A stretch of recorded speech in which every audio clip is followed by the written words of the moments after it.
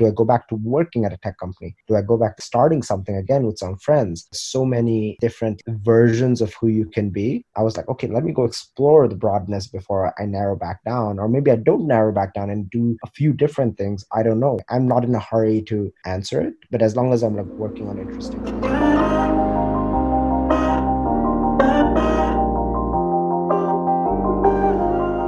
In this episode, I'm joined by Varad Jain, angel investor and early employee at Opendoor. Varad was previously on the founding team of Polymail, an email platform that was part of Y Combinator's spring 2016 batch. More recently, he spent 3 years at Opendoor, helping to scale the company from 200 employees to nearly 1,500. In this conversation, we discussed thinking about careers in 7-year intervals, how Varad got started with angel investing, and being helpful to founders without necessarily providing advice. Hope you enjoy.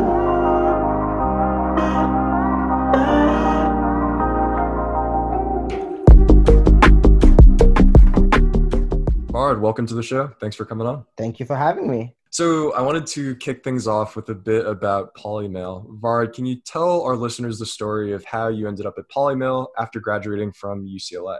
Yeah, so Polymail was one of those things where when you just saw it, you were like, I have to be a part of this. At least like that's how I felt. And so to give you a little bit of history, the Polymail founders were Brandon, and Shahan, Brendan Shin, Brandon Fu, and Shahan Khan.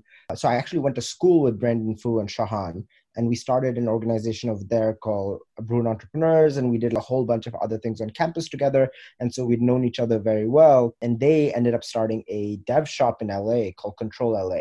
While I was actually in the summer of 2015 interning at a seed fund. And so that was essentially when they decided we want to move away from building apps for other people. We want to go build something of our own. So they decided on email as being one of the biggest problems when they were running a consultancy. I remember a couple of weeks later when we had the launch party for the fund, they showed up with their laptop and an alpha prototype.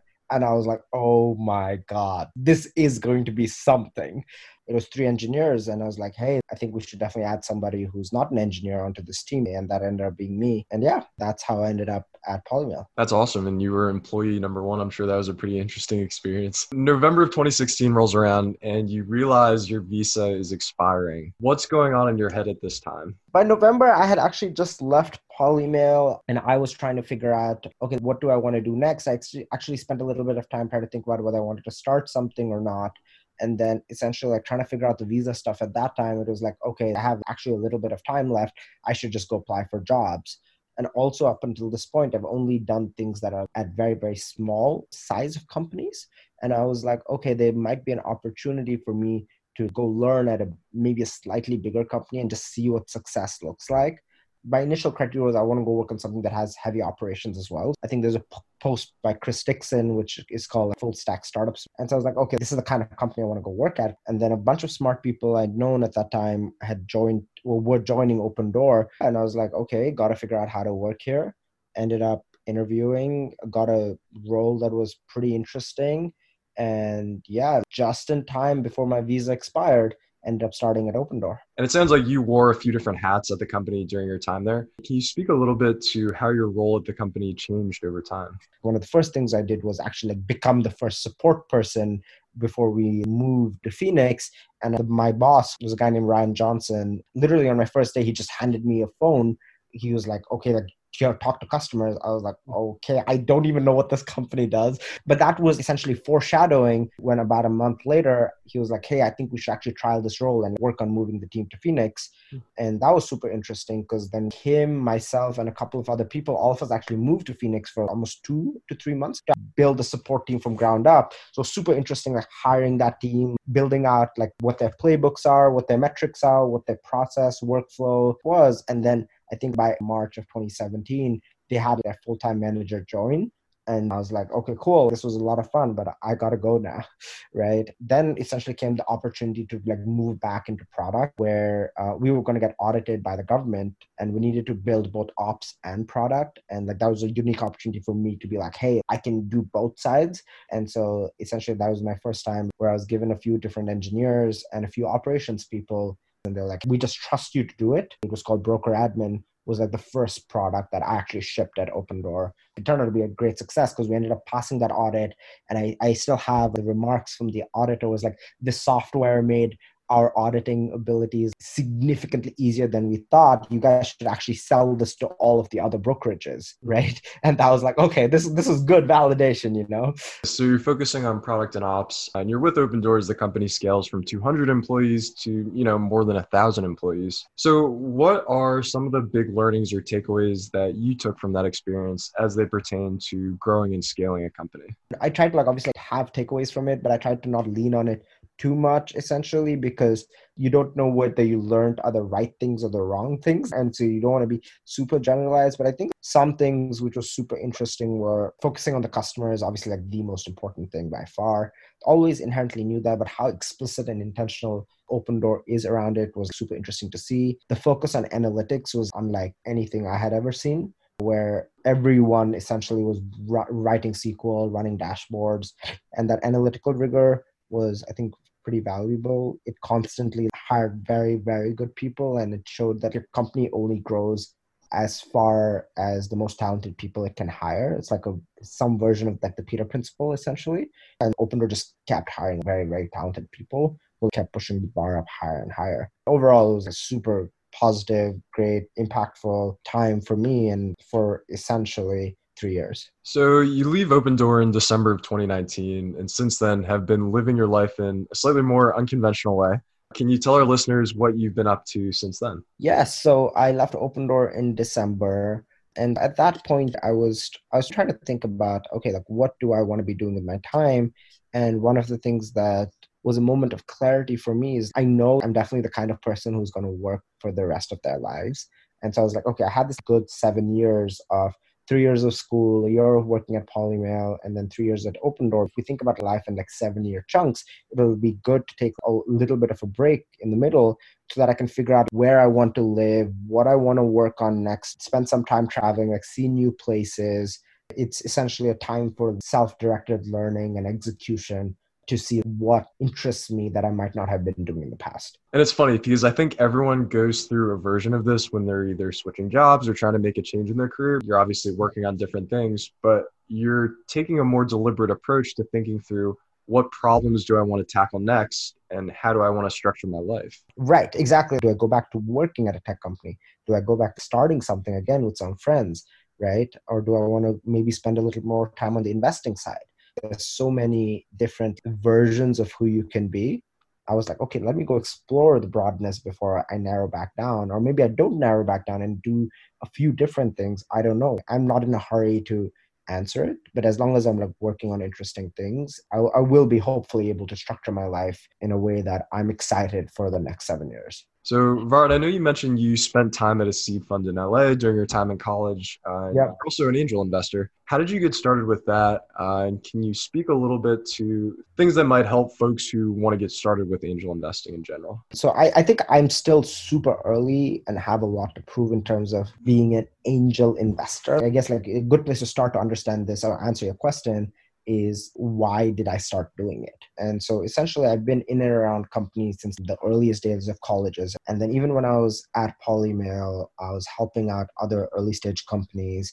Even at Open Door, I think I spent about like 10 to 15% of my time when I was not working with early stage companies, helping in any way somebody else's vision come to life about something that they want to see in the world, especially if you can get excited about it as well, at least like something that like motivates me. And so knowing that that might be the case and leaning into that, I was like, okay, I have a little bit of money now.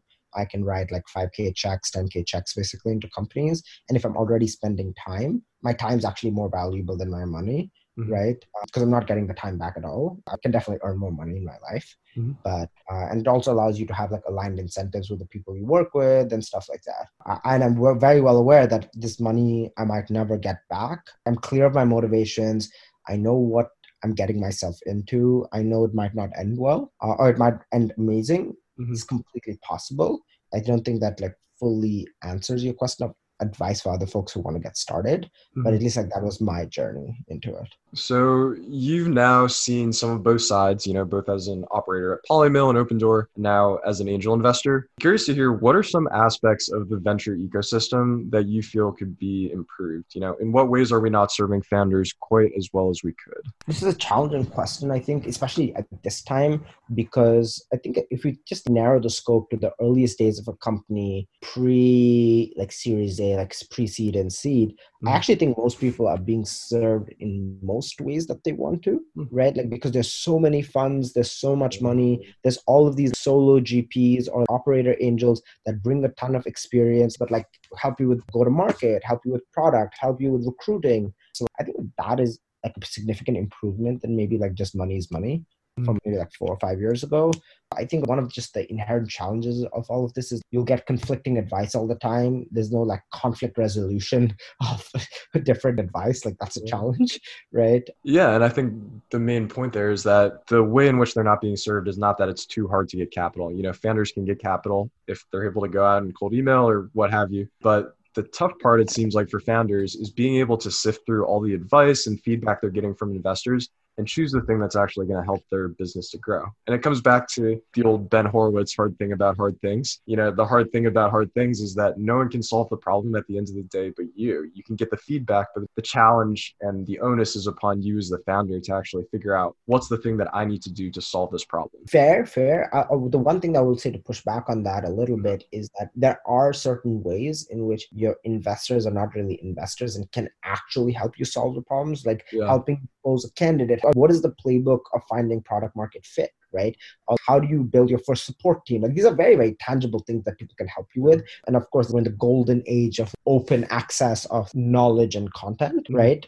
If somebody's going to spend like 10% of their time helping you write your press blurb before you pitch reporters, that's like very valuable, right? Of course, you need to sign off on it, but you can definitely be helped in tangible ways, even those who don't work it. Absolutely. And that's where I think operator angels come into play so much. And it's like, say someone goes to you, Vard, and they're like, okay, I want to launch a product in the home loan space. You're very well informed to go give that person advice. Right. I would try and not structure. I feel like I'm bad at this. I definitely fall into the trap that everybody does of giving people advice. And I try to stop myself. I don't know the right answers. I should not structure this as advice with so much confidence, basically. But I think I try to make it, I have seen it this way.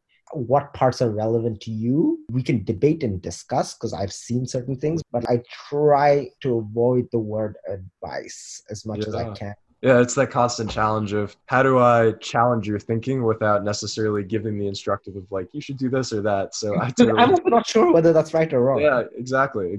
So Vard, just kind of the last question here that Ethan and I like to ask all our guests on the podcast. What are some of your favorite books and podcasts, and how have they changed the way that you view the world? There's a great book that I'm reading right now called Narconomics, which is How to Run a Drug Cartel. It's definitely an interesting book. Like if you ignore the morality for a second and just like look at it as a business, there's lots of interesting things that you can learn from there. I reread The Elephant in the Brain, which is like hidden motives on how humans are like we're deluding ourselves. One of those books, which is more like a pop culture book, similar to Thinking Fast and Slow. You get all this information and you're like, what do I do with it? I can maybe remember one or two maybe like 3 key anecdotes from the book, but like the other 25, I have no idea. Like, which is why those are the kind of books I actually try to read once a year so that I have learned and seen new things. And hopefully my own experiences, I can layer on top of the frameworks of the book and try to have new learnings from it, basically. And so like, that's one of those books that I feel that way. And I'll definitely have to check those out. In particular, the Narconomics. I don't have any plans of running a drug cartel anytime soon, but I do think that there's probably some knowledge and wisdom in there about how to run a good business. But Vard, thanks so much for coming on the show. Of course. Thank you for having me.